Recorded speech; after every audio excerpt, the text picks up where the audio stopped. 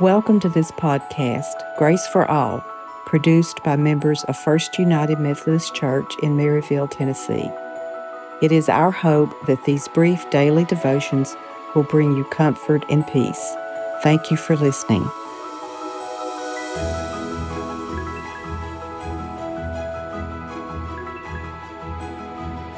Today's scripture comes from the first chapter of John, the 5th verse.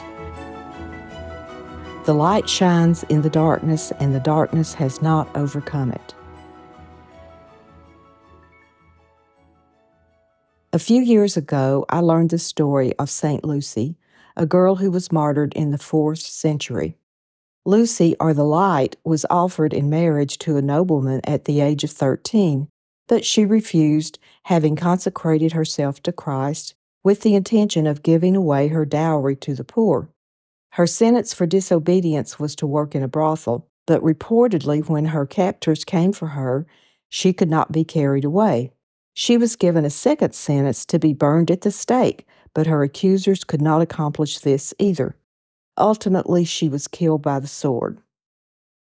Tradition teaches that Lucy, a follower of Christ, carried food to other early Christians who were hiding in the catacombs. She wore a wreath crown lit with candles on her head to light her way. It is said that she devised the wreath with the candles atop because she did not want to waste the capacity of her arms and hands. Instead of using a hand to carry a lantern or torch into the caves and tunnels, she could wear the wreath and deliver as much nourishment as she could with each trip, filling her arms with food. She carried the light of love, and now she is venerated and celebrated around the world as a symbol of hope. Her feast day is December 13.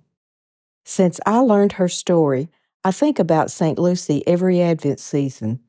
She inspires me, inspires us all to be a harbinger of light. Isn't it a beautiful image to envision walking around with candles aflame, lighting the darkness, even as both hands are free to do the busy work of serving?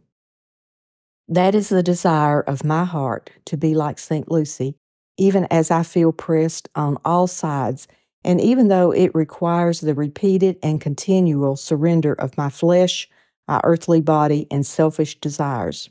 Because when I feel pressed, crushed, threatened, my natural desire is to conserve, withdraw, and hide, to protect what is mine, to hold on tightly.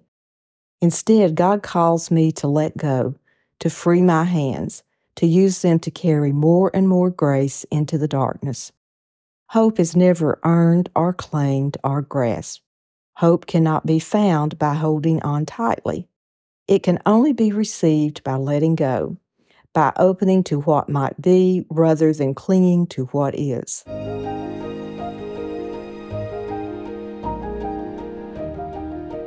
Our prayer is, Light of the world, place your light on our heads and in our hearts, and empty our hands, that we may carry and share more and more of your love and grace. Amen.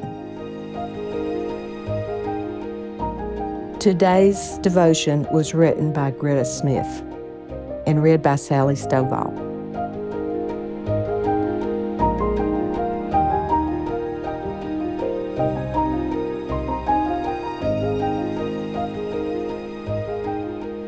Thank you for joining us for today's episode of the Grace for All podcast, a ministry of First United Methodist Church of Maryville, Tennessee.